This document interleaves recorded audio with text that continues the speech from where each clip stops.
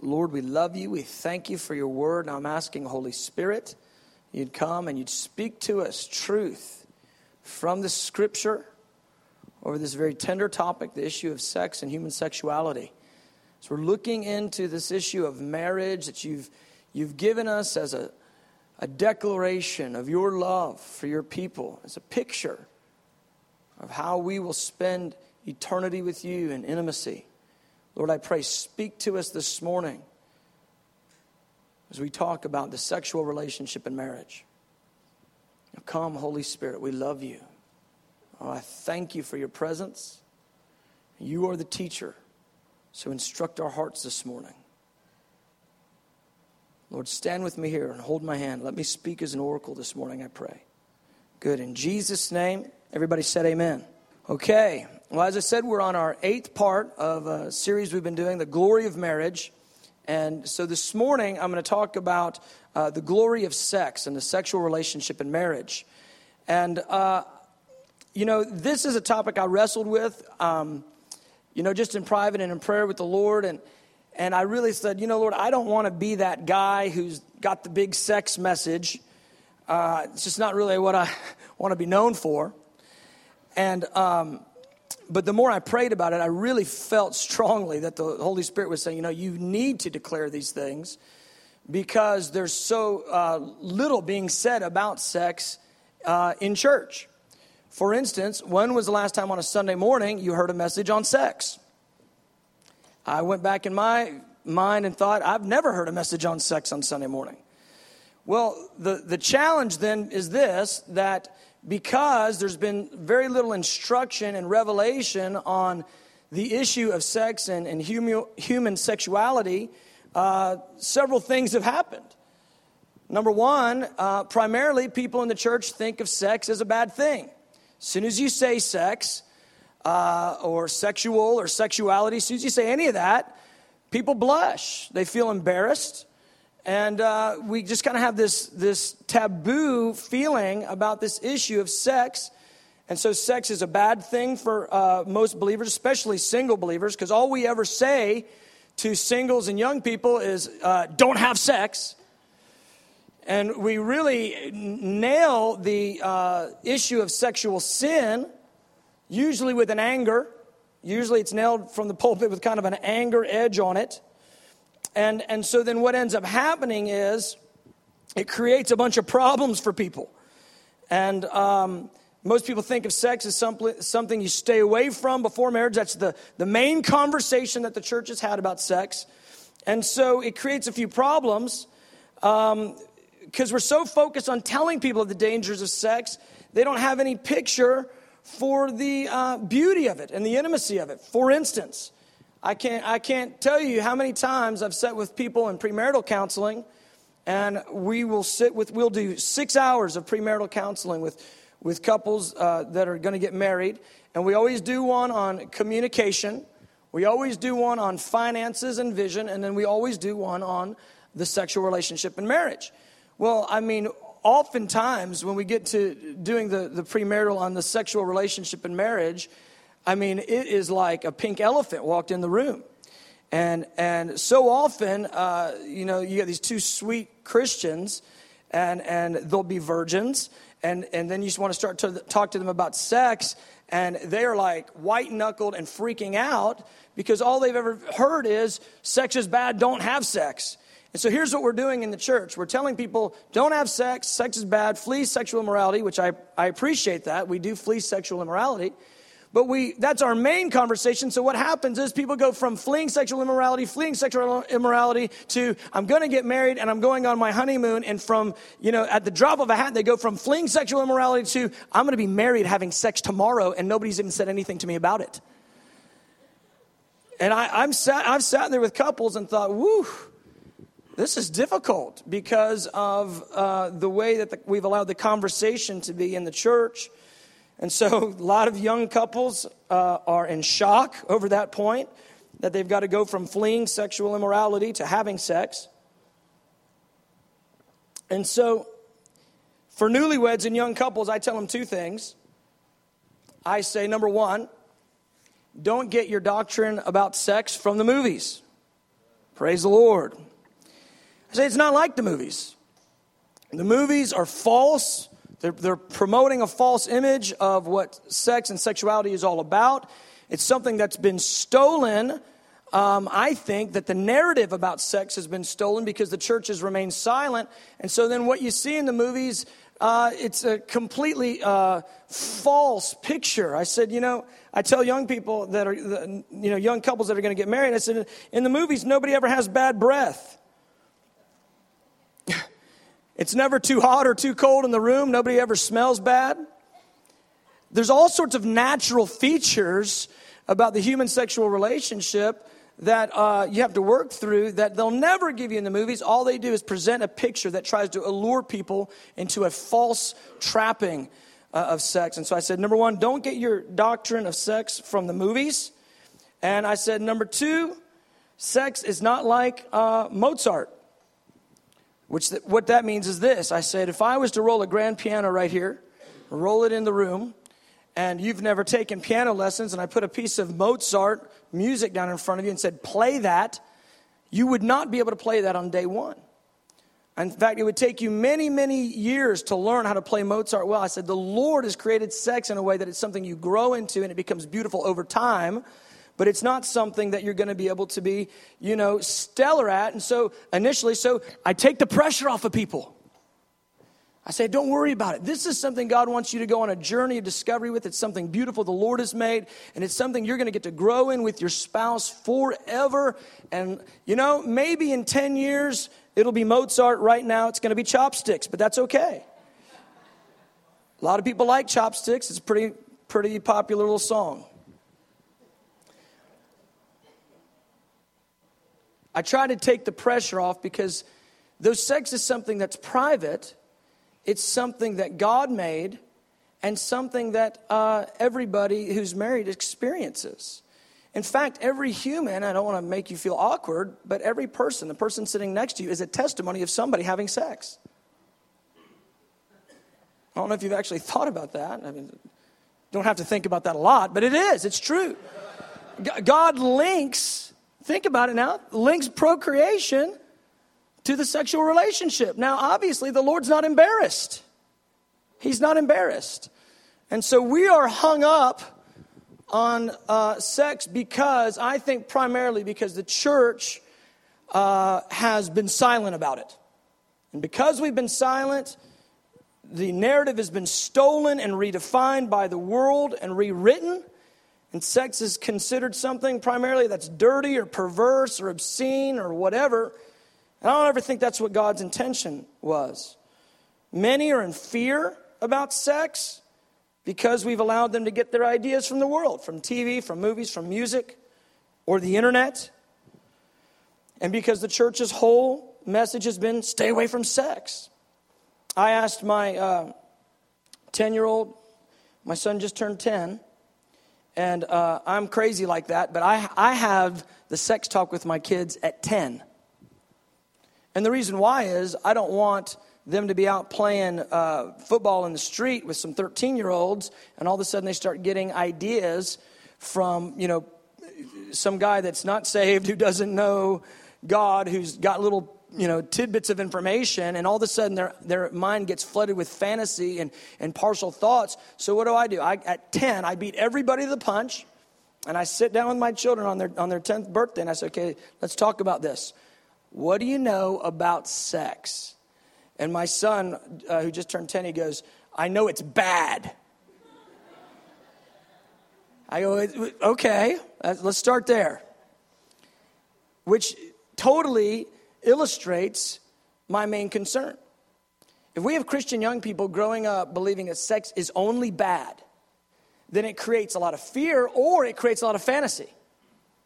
Because it's this thing that's this forbidden thing, but all of a sudden there's wonder that builds in them, and all of a sudden that gives opportunity for lusts to be birthed in them, and because nobody wants to talk about it and it's something bad. Well, you and I both know that if you bring the law, that the law shows us our sin, right? And so if all we ever do is drop the law on the issue of sex, it's going to create and arouse sin in the majority of us. And that's why I think we've got such a problem with sexual promiscuity, because we haven't had teaching and instruction from the pulpit in the church with revelation of the knowledge of God in the issue of sex and the sexual relationship. And so I want to just address it. I just want to come straight forward with it and be bold about it. And like I said, I'm not going to be lewd or crass, but we've got to say some of this so that this thing gets some clarity on it.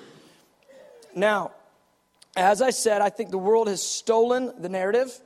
I think most people, even older people, even people that are married, still have this mentality about sex and sexuality, that it's perverse. Of course, there's a lot of perversion in the world, but I think what ends up happening is this, that because it's been stolen, because the narrative has been rewritten, because the world has defined what sex and sexuality and what pleasure is, and those things, that what's happened is the narrative on sex has been rewritten without God in the picture. And so then humanity thinks of sex as something that God's not involved with. In fact, if you're going to be involved with sex, most people would think that's something God is completely opposed to. God's against sex. In fact, historically, some of the church fathers and mystics, ancient mystics, they said, sex is only something to be practiced if you're trying to have babies. And if you're going to have sex, you should only do it if you're going to get pregnant. And if you're going to have sex, it can't be any fun. And I thought, woo, those guys have never had sex, clearly. Because they're trying to tell people to have sex without it being enjoyable, which is the exact opposite of the way the Lord made it. The Lord created sex. Hold on to your seats. He created sex. He created the sex drive. He created the body. He created the sex organs. He created the nerve endings. The Lord did that on purpose, beloved. And he did it so that sex would be pleasurable. And so what I'm saddened over is the fact that the world has stolen this issue of sex and sexuality and has rewritten it so that people think that, God is outside of sex, and that sex is something that men practice, mankind practices, And so then people in rebellion to God, they flaunt their sexuality. They flaunt their perversion. And they imagine that God is as far away from sexuality as he could possibly be. And this has caused our society to be overrun with sexual images. And there's all sorts of things that they're just cramming down our throat that have sexual innuendo on them, because they imagine this is as far from God as you can get. I really feel like the over-sexualization of our society is really it's a plan of the enemy. It's a plan of the Antichrist spirit. And the writing of the narrative to say that God is not involved with sexuality, that's an attack against the knowledge of God. And so here's where we're at now in our society. We're in a society that embraces sexual sin as norm. Now think about this. God created sex. God created the sexual relationship. But we live in a society now where sex is practiced in a sinful manner, in an improper manner, and many in our society accept that as norm. For instance, fornication is accepted as normal in many, many, many places in our society. In fact, even in the church, many churches just sort of wink at the issue of fornication. Adultery, if people hear of a politician or a sports figure or an entertainer who's in adultery, you just kind of take it for granted. Yeah, that's what entertainers and athletes do. They just kind of have multiple partners. Adultery has become accepted as norm. We barely even flinch at that. Homosexuality. Now think about this. Fornication, adultery, homosexuality is now considered an alternate lifestyle. And now homosexual marriage is legal. And there's this major outcry right now in our society that if you don't think that homosexuality is an alternative lifestyle, you're just off, you're just wrong and all that. This is because the church has lost the narrative. God created this thing, and God created it to be good, and the church needed to be, and we need to be still, proclaiming the truth of God in sex so that it doesn't get stolen and rewritten by the world. And I think unless the church will step forward and declare truths about sex, it's going to continue to get rewritten. And there's several things. There's 5 things that the scripture identifies as improper. I'll lay those out for you in a minute. But if this thing continues, if the church continues to allow the narrative on sex to get rewritten by the world, all the stuff the scripture says is improper in sexuality is going to be considered the norm in society. Because they're stealing the narrative and they're practicing it in rebellion to God. So, what does God say about sex? There's a lot in the scripture, surprisingly, because there's a little percentage of preaching on it, but there's actually a fair amount in the scripture about it. One thing that I was recognizing is Revelation 9, verse 21, says there's 4 chief sins at the end of the age that people will not repent of. They hold them so dear to themselves, and one of those is sexual immorality. And so the church has got to have revelation on sex, because where this is headed, we're heading into a society that will not let go their perverse ideas of sexuality. So what does God say about it? Well, Hebrews 13:4, it's a verse that I'm sure many of you know. We've touched on it here already in the series. Marriage is honorable among all, or let marriage be honored by all. That's another way it's translated. And the bed undefiled. But fornicators and adulterers God will judge. That's the New King James. Here's the New American Standard. Marriage is to be held in honor among all, and the marriage bed is to be undefiled. For fornicators and adulterers God will judge. Now this is interesting, because the Lord says that the marriage bed, in other words, he's talking about the sexual relationship inside of marriage. He says that sexual relationship, it's pure, it's set apart, it's holy, it's undefiled. It's not perverse. It's undefiled. Inside the constraints of marriage, the marriage bed is undefiled. It's pure. It's a good thing. Now God says, let's not introduce fornication and adultery to it, because that would defile it. But inside the constraints of marriage, sexuality is pure. It's good. There needs to be more communication on this point.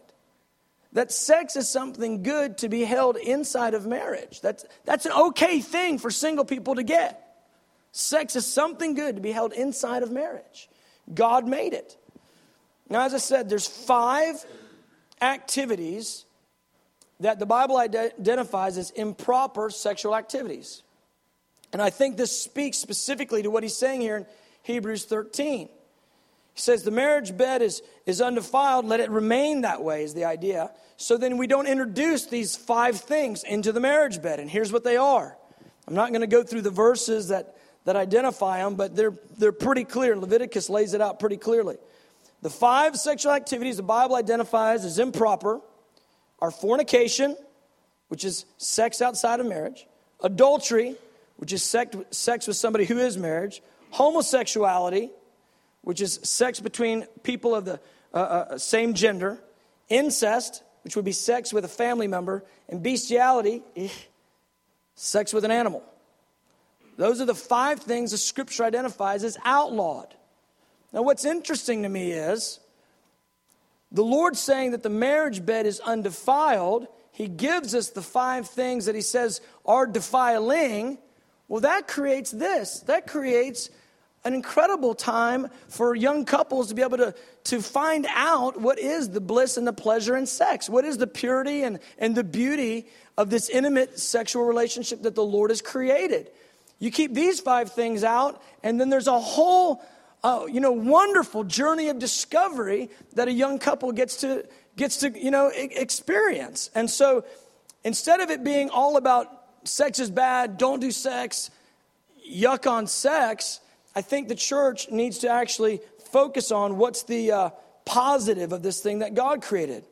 Now, and under those 5 areas of improper activity in sex. There's other things that fall under there. For instance, Jesus identified fantasizing on, sexual immorality is the same as committing it. So you can't fantasize. That's why internet pornography is a sin. You're fantasizing on fornication. You're fantasizing on lewd behavior and improper behavior. Something like pedophilia would fall under fornication, obviously. We don't, just because it doesn't explicitly identify you can't have sex with children, we know that it falls under those other categories. So God gives guidelines. He says, here's what you stay away from. He says, inside the confines of marriage, this thing is beautiful and pure and undefiled. And so then we go, okay, Lord, what is your mentality on sex? And as I've hammered, I'm just burdened because the world has stolen the narrative and we need to get God's narrative on it. And so let's think about this. God creates it. He creates the sex drive. He ties it into our emotions. It's a physical, emotional, and spiritual thing. When two people who love one another in the confines of marriage engage in sex, it's something that transcends your whole being. So for God to create it, for God to make it something that's pleasure-filled, for God to give us guidelines for it, then God clearly has thoughts and plans about it. And here's the thing. As is the case with everything that God's made, I believe the chief purpose in sex is as a declaration of the knowledge of God. Yes, even sex declares truths about the knowledge of God. In fact, I think it's the chief reason that God made sex, to declare about himself. Now, think about how far off that idea is from the common perception of sex. But I think scripturally we can actually see this really, really clearly. Now, flip over with me to Proverbs 5.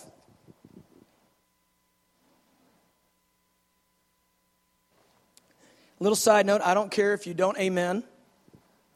I understand you probably don't want to be the person amening loudly about the sex stuff. Totally fine with me. If I were to say, man, God made sex good, you don't want to be the guy, amen. I get it. I'm secure.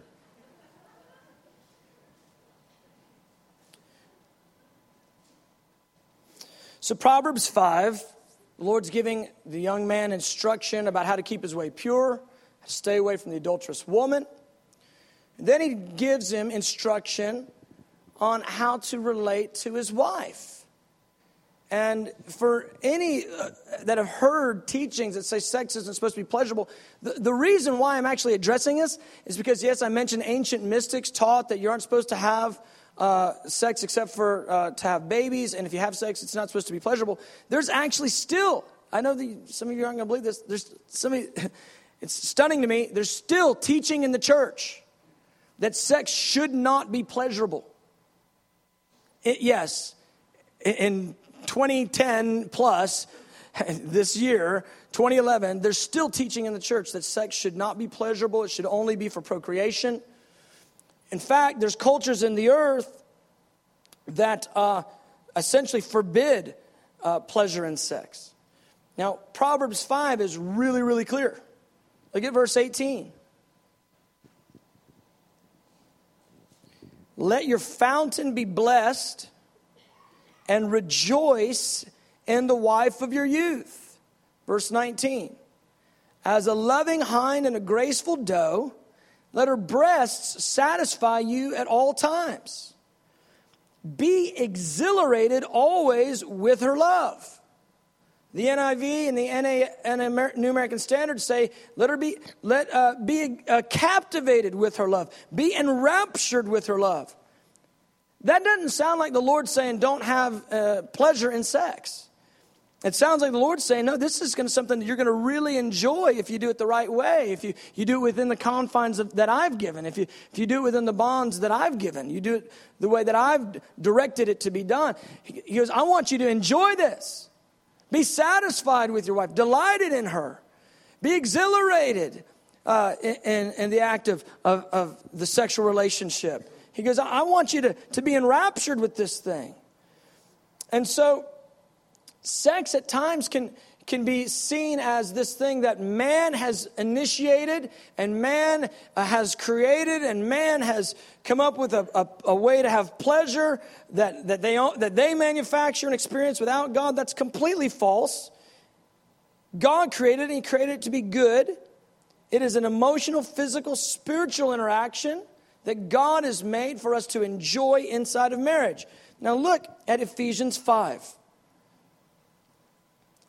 Because I boggled one day when I was teaching the bridal paradigm, and I began to say, Lord, yes, I see it. Everything you've given us in marriage, speaks of our relationship with you. The intimacy and the love and the interchange of our hearts and laying down my life for you. I get it, Lord. Marriage, I get it. It's a picture of Jesus and His bride. Yes, Lord, I was soaring on it. And then I went, yes, everything in marriage, I see it. And I go, wait a minute. What about sex? Like, what is that speaking of? Because I don't get that.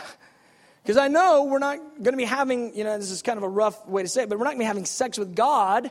So what is that? Why would you make this? And why would you create a drive in humans for this? And why would you make it something that's enjoyable? I just couldn't get it. I said, I don't understand you, Lord.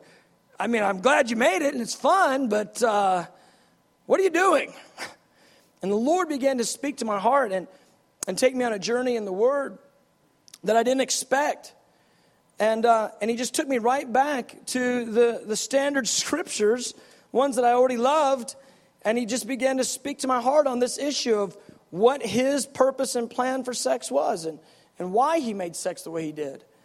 And so Ephesians 5:32, Paul summarizing the whole subject of marriage. And he says, the mystery is great, but I'm speaking with reference to Christ and the church. And so we can derive there from that verse that whatever's going on in the marital relationship is a picture of Christ and the church. Whether it's the communication factor, the intimacy factor, becoming one, and certainly that speaks of the sexual relationship in marriage. So I go, Lord, wow, so you're speaking of Christ and the church even in the sexual relationship. I don't quite get that, but speak to me more. And so, flip over to Psalm 16. It's not rocket science. It's actually fairly simple. But man, it's rewriting the script about what the purpose of sex was even about.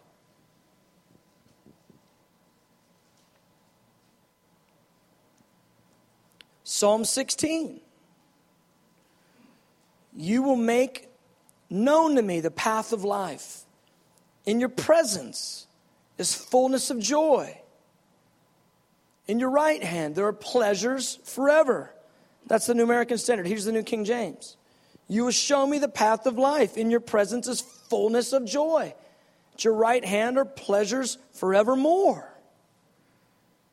I thought, I don't know that we really have a picture of pleasures that are available and that we will experience forever in the throne room. In fact, the word pleasure is a word that's pretty much been stolen by the world. We've pretty much thought if it's pleasureful, it's sin. If it's boring, it's God. Think about how boring people think God is. People think heaven's going to be boring, beloved. Believers think heaven is going to be boring. You know what I would do if I was the devil? I would tell everybody that heaven is going to be the most boring place ever. You don't really want to go there.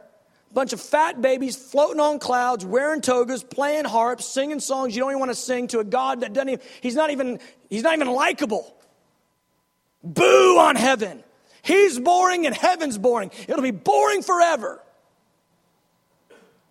That's exactly what I would do if I was the enemy. And I'll tell you, that's exactly what the enemy's done.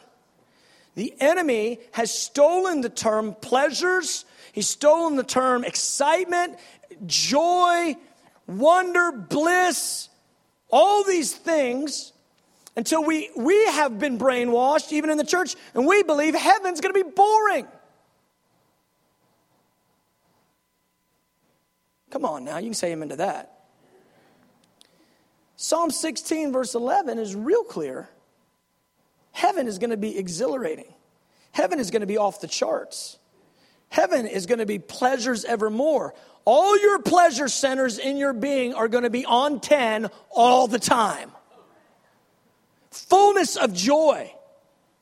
You know, I think the best we get on this side is a bit happy. Won the lottery? Yeah! I think you're a bit happy compared to fullness of joy in his presence. This, all we ever get on this side is a shadow. Isn't that right? It's all a shadow. And it's all speaking of a greater truth that will hold with God forever. Our best day, I think that the highest place of joy we've had, it's just a picture. It's not. It doesn't even really scratch the surface on the reality of joy and pleasure and bliss and exhilaration and excitement and wonder and amazement that we're going to have forever in his presence. He created pleasure for us forever, beloved. When we're with him in his presence, and all the veils are gone, and the veil of time is gone, and the veil of the flesh is gone, and we're able to interface with God forever. We are going to be exploding in pleasure forever. The exhilaration that we're going to experience when we're with the one we were made for, it is going to be unmatched. Oh, I can't wait. I've got a high propensity to have adrenaline rushes and excitement, and I'm a pretty wound up kind of guy. I like things that get me charged up. It's nothing compared to where we're going. Oh man, it's going to be good. I can't wait. I cannot wait. We get a little glimpse, we get a little taste of it now. Oh, but fullness there. In his presence is fullness of joy. Pleasures evermore. Pleasures evermore. No, really, you got to just land on that verse and go, now what are you talking about? What does pleasures evermore even look like? What's that feel like? Sight, sound, audio, visual, feelable, whatever, emotional, spiritual. I mean, just your whole being permeated with the pleasures that come from God, from being with God. In his presence is fullness of joy. If just the area around him fills up your being with joy, what is coming off of him? I mean, you've been around somebody, you just like to be around them, they make you feel good because they're just upbeat or happy. You're like, man, I just like being around them. In their presence is something that makes you feel good. Well, in his presence is joy at the highest possible level. He calls it joy unspeakable and full of glory. I like that mixture. Whatever that is, I want some. In his presence. And at his right hand, if you're touching him, pleasure forever. Beloved, this is what we get. This is our portion. This is our promise. This is where we're headed. Now let's just look at that place. Let's look at that place of pleasure evermore. Look at Revelation 4.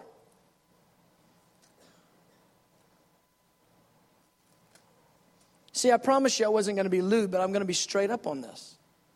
I'm not going to be crass. I can't stand that when preachers take a subject like this and they're just throwing in innuendo. It's like, man, bro, you need to get sanctified before you even touch that topic. Because they'll say things, it's like, that's a little off. Makes you feel creepy. Y'all know what I'm talking about. That's a pain in my heart. We've either stayed silent in it or we've spoke about it with an unsanctified lens that didn't even glorify God. It glorified man. Ouch. So Revelation 4, where is this place of pleasures evermore? Joy unspeakable. Let's just read it. Revelation 4, John is having an exceedingly good quiet time. Jesus appears to him, dictates 7 letters to 7 churches to him, and then he hears the voice of the Lord, says, come up here. He looks and immediately sees a door standing open in heaven, and he goes through the door. I've said, Lord, if you do that for John, could you just do it for me? I'll even take the 1/10 version. If you did it for Daniel, if you did it for Moses, if you did it for Ezekiel, you could do it for me, Lord. He goes through the door and his eyes begin to behold things that humanity has rarely dreamed of. Here's what he sees. Verse 2, he says, immediately I was in the Spirit, and behold, a throne set in heaven, and one sat on the throne. And he who sat there was like a jasper and sardius stone, diamond-like and red and green all at once in appearance. And there was a rainbow around the throne in appearance like an emerald. 1 minute, John has his feet on the ground. He's looking and talking to the glorified and risen Christ. The next minute, his feet are not on the ground. He has gone through a door in the heavenly realm, and he's gazing on the eternal Father, uncreated and perfect. Behold, a throne set in heaven. One who sat there was like a jasper and a sardius stone. There's an emerald rainbow around the throne, and a rainbow around the throne in appearance as an emerald. Verse 4. Around the throne were 24 thrones. And on the thrones I saw 24 elders, clothed in white robes. They had crowns of gold on their heads. Verse 5, and from the throne proceeded lightnings, thunderings, and voices. 7 lamps of fire were burning before the throne, which are the 7 spirits of God. Thunders, lightnings, and voices coming from the throne, and 7 fires burning before the throne. Jasper and sardius coming out of the throne. Verse 6, before the throne there was a sea of glass like crystal. In the midst of the throne and around the throne were 4 living creatures full of eyes in front and in back. Verse 7, the first living creature was like a lion, the second like a calf. The third had the face like a man. The fourth living creature was like a flying eagle. The 4 living creatures, each having 6 wings, were full of eyes around and within, and they do not rest day or night, saying, holy, holy, holy, Lord God Almighty, who was and is to come. I tell you, this place is a place of matchless beauty. You and I have seen lightnings. We've heard thunderclaps. All of them natural in origin. You've never seen lightning that proceeded from the very being of God. I mean, you've seen it on a summer night when the heat lightning, it causes the whole sky to light up. It's just like a fireworks show in the sky. It's a shadow. A shadow declaring the lightnings that come from his being. You've heard thunder when the pressure systems have collided and it's right above your home. You ever had that happen? It feels like it's like on your roof. Boom! And your whole house shakes. Nothing. It's a shadow compared to what's rolling out of his being. You've seen the beauty of a rainbow. Right after a rain on a sunny day, you know, the clouds come, it rains, and boom, the clouds move and the sun is out, and the light, it refracts through the water crystals, and whoosh, there's an array of colors and beauty. You, whoa, look at, you ever seen one where it touches, both ends touch the ground? You go, whoa. But you've never seen an emerald rainbow. In fact, this rainbow isn't just an arc, it's a dome. It's all the way around the throne. It's full of all the colors, and it's saturated with an emerald hue, shining like a beautiful stone, yet with all the colors of the rainbow. Like a dome. So there's beauty, and there's sight, and there's sound like you've never dreamed of. Think of the most beautiful scenery. It's a shadow compared to this. Think about the best music. Think about all the professionals in the orchestra playing after practice after practice after practice, where the music is perfect and the voices are perfect and the choir of all the best singers. Think about that. It's a shadow compared to what's going on there. I'm telling you, when John hit that place, every fiber of his being was on 10. I mean, it was like he was having internal explosions because of what he was perceiving. Every cell was responding. It's a place of pleasure and beauty, unsurpassed and unmatched in all of created order. The throne room of God. It's you and I. It's our destiny. We're going there. My wife said, she said, I want to go to Greece or Italy. I want to see these, the waterways. And I said, yeah, that's cool. Maybe we'll get there in the next age. Free flying. But do you understand? We're gonna interface with this place in Revelation 4. I mean, I know the Lord has created the beauties of the earth, and they declare the glory of the Lord. But something that tells me I'm gonna really want to be in the throne room a lot more than looking over every, valley or mountain. I want to be in that place of beauty, pleasure, glory. I want to marvel at God. So John is there. He's watching this thing. He's writing like a scribe. He's describing the scene. It's matchless in perfection. And then something strange happens. After the living creatures sing, look at verse 9. When the living creatures give glory and honor and thanks to him who sits on the throne, who lives forever and ever, the 24 elders fall down before the throne, before him who sits on the throne, and worship him who lives forever and ever. And they cast their crowns before the throne, and they say, you are worthy, O Lord, to receive glory and honor and power, for you created all things, and by your will they exist and were created. So here you have it, the place of perfection and beauty, perfection and pleasure, perfection in every perceivable way. It's glorious. It's unmatched. It's amazing. And something happens that causes it to go up a notch. And these elders throw their crowns down. And they fall prostrate before God. In fact, throughout the book of Revelation, you see the elders prostrating themselves before God over and over and over and over. Here's what's going on. The throne room, highest place of pleasure, highest place of beauty and ecstasy. It's just how it is all the time. And then there's times where it spikes. Pleasure and ecstasy and beauty. So much so that these elders who are staring at the throne of God, experiencing the pleasure and beauty of the throne, at certain times they throw their crowns down and they prostrate themselves before God. Oh man. It was real good, and then boom, it got better. That's what's going on there. Now, without being crass or strange about it, I truly believe every facet of the human marital relationship speaks of our relationship with Jesus in intimacy and beauty and pleasure. The sexual relationship, beloved, I propose this, that it was to speak of the pleasures evermore and the crescendos of ecstasy that are around the throne.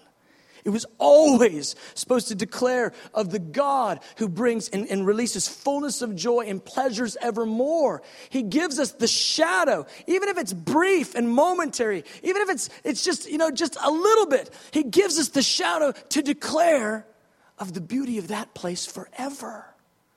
And because we've not declared the knowledge of God, not declared the truth of the bridal paradigm, and not talked about sexuality, because we haven't done that, the world has stolen the narrative and made sex something perverse and dirty and ugly.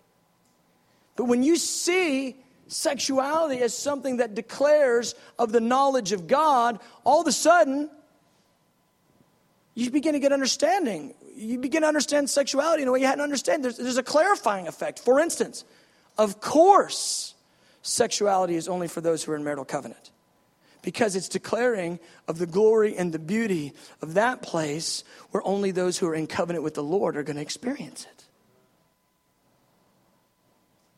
All of a sudden, you begin to understand why the Lord releases and invites us into sexuality and marriage, because he's trying to declare of the intimate, powerful, pleasureful reality we're going to have with him forever. Beloved, we've allowed this issue of sexuality to be stolen, and most people think God is boring. Instead, the Lord hardwires into our lives a sex drive so we would experience it in the confines of marriage as a declaration of the pleasure and beauty and intimacy we're going to share with him forever. I want to be clear. I'm not saying anybody's having sex with God. That's not the point. I really want to be clear on that. That's not the point. The point is we don't understand the makeup of our God. We don't understand joy, unexpressible and full of glory, pleasures evermore. We don't understand that. And so because we don't understand that, we've allowed the narrative to be stolen, and most people think of sex as something that is perverse. Here's what I think. If we have a right revelation of the knowledge of God,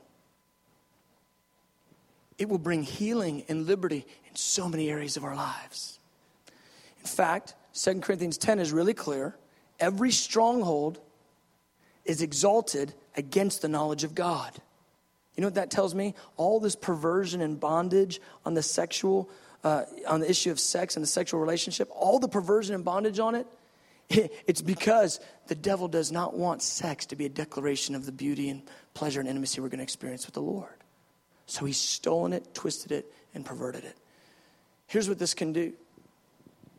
Understanding that everything he's given us declares of who he is, it can shift everything.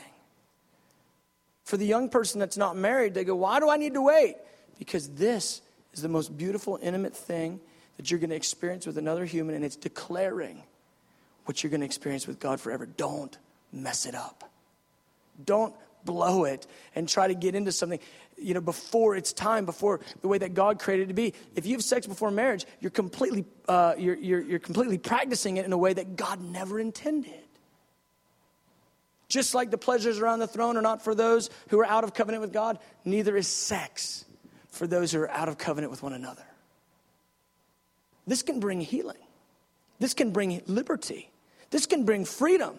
That we could you imagine this? We could actually get it to where we're in the church. We can actually have a conversation about sex without thinking something weird. No, really. We could actually get to where we're talking about sex in a godly and honoring way because we know it's a declaration of the knowledge of God. We could actually get freed up in it rather than bound in it. Because the enemy would love to silence the church on this point so he can continue to write the narrative. But I tell you, sex is not supposed to be the self-gratifying thing. Sex is supposed to be something that's beautiful, intimate, glorious, that you enter into with your spouse, that declares of the beautiful, intimate, and glorious relationship we'll have with God. I share this with every couple I take through premarital counseling. And I watch the revelation hit their soul, and I watch the look change on their face, and I feel the presence of the Lord come on them as they get set free from all the wrong images of what sex is about that they've been flooded with over their whole lifetime. Oh, beloved, if we only knew God, then we'd understand the God who creates sex, and he created it good. That he's trying to declare of himself.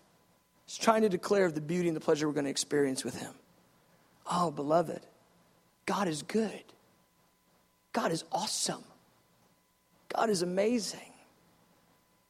Let your mind get changed about who God is. I go, man, Lord, who are you that you would create the sex drive? Who are you? You sure give us a lot of rope to hang ourselves with. You know, the way we think is, no, don't let them do anything. Put them in a box and they won't sin. God goes, no, look, I'm gonna hardwire the sex drive into your soul. It's going to be physical, emotional, and spiritual. He goes, because I want people to know me. He doesn't think like we think. His ways are not our ways. His thoughts are not our thoughts. This place, the throne room of God, it's a place like you and I have never dreamed. And he gives us, even if it's just momentary, even if it's in the shadow form, even if it's just in a little bit, he gives us the sexual relationship to declare of the beauty, the pleasure that we're going to have with him. Even if it's just a glimpse and finite, he's trying to express to us pleasures evermore. Let it be healing to you. This requires a conversation. You need to talk to your spouse about this. You need to talk to your spouse about this. You need to talk to your children about this. Let this be healing to you in your sexual relationship, in your marriage. Let it redefine some things. Of course the marriage bed is pure. Of course it's pure. Because God made it to declare of himself. When we get the knots untied, I tell you what, there will be liberty in our marriages. And so many people, they enter marriage with sexual brokenness, abuses and perversions and all sorts of different things. But it's because we've lost the original intent for sex. It's about God. God made sex. God likes sex. Everybody's like, I'm not saying amen. He does. He made it. He likes it. It declares of who he is. Amen, beloved. All right, let's stand.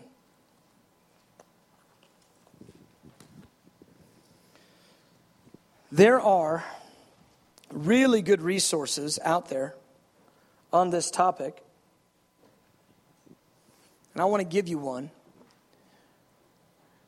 It's a website. It's a couple who they had lots of brokenness in their life before Jesus in the area of their sexuality. And when they went to the church to get help, though it was a great church, loved Jesus, they couldn't give them any help. They didn't have anything to say. And so they went on a journey for 10 years to find out how they could get healed and healthy and whole in their sexuality. And what ended up happening was they found out a lot of stuff. They did so much research that all of a sudden they had something to say, and people started coming to them. Now, for the last 25 years, they've been ministering to married couples along this issue of sexuality. And I really appreciate what they offer. And so their website is called themarriagebed.com. Themarriagebed.com. Christian couple in ministry. And they have got, I think they've got a good biblical worldview on this issue of sexuality. I would encourage you, use it as a resource. Use it as a resource to further, if you need some further input, it's a great place to start. All right, let's have a moment of prayer. Thank you, Lord. Thank you, Lord.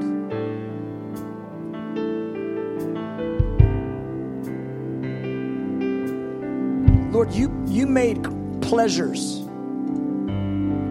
evermore. And then you put crescendos of pleasures evermore in that place of perfect beauty. In that place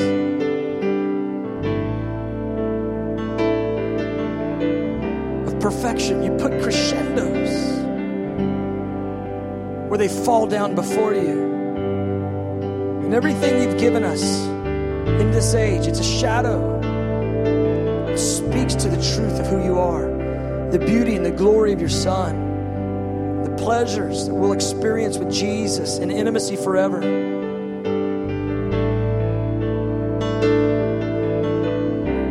Lord, you gave us sexuality to declare of that. The only thing that we experience that's spiritual, emotional, physical, you're so hardwired this issue of sexuality to our being to declare of who you are. The God who creates pleasure. Now, Lord, I pray, come. Release revelation to us. Release revelation to us. And we've been bound up over this issue of sexuality where we thought it only to be something perverse or wicked. I pray, set us free. God, where we've been lured in wonder, we've given ourselves to falsehood and fantasy and perversion. God, I pray the truth of who you are would take energy off of that desire for improper sexual things, lusts and perversions. We would see that this is something you created. You created it good. Something you testify of in the Word. The beauty and pleasure we'll experience with you forever. Something that you want to be private and held in honor, but not something that you want to be shameful. Come, Holy Spirit. Release light. Just release light on our souls. Release light on our souls. God, where we need healing, I pray, release light and revelation and heal us. Change us. Just take a moment. Let's just worship the Lord right now over this issue. Thank you, Lord.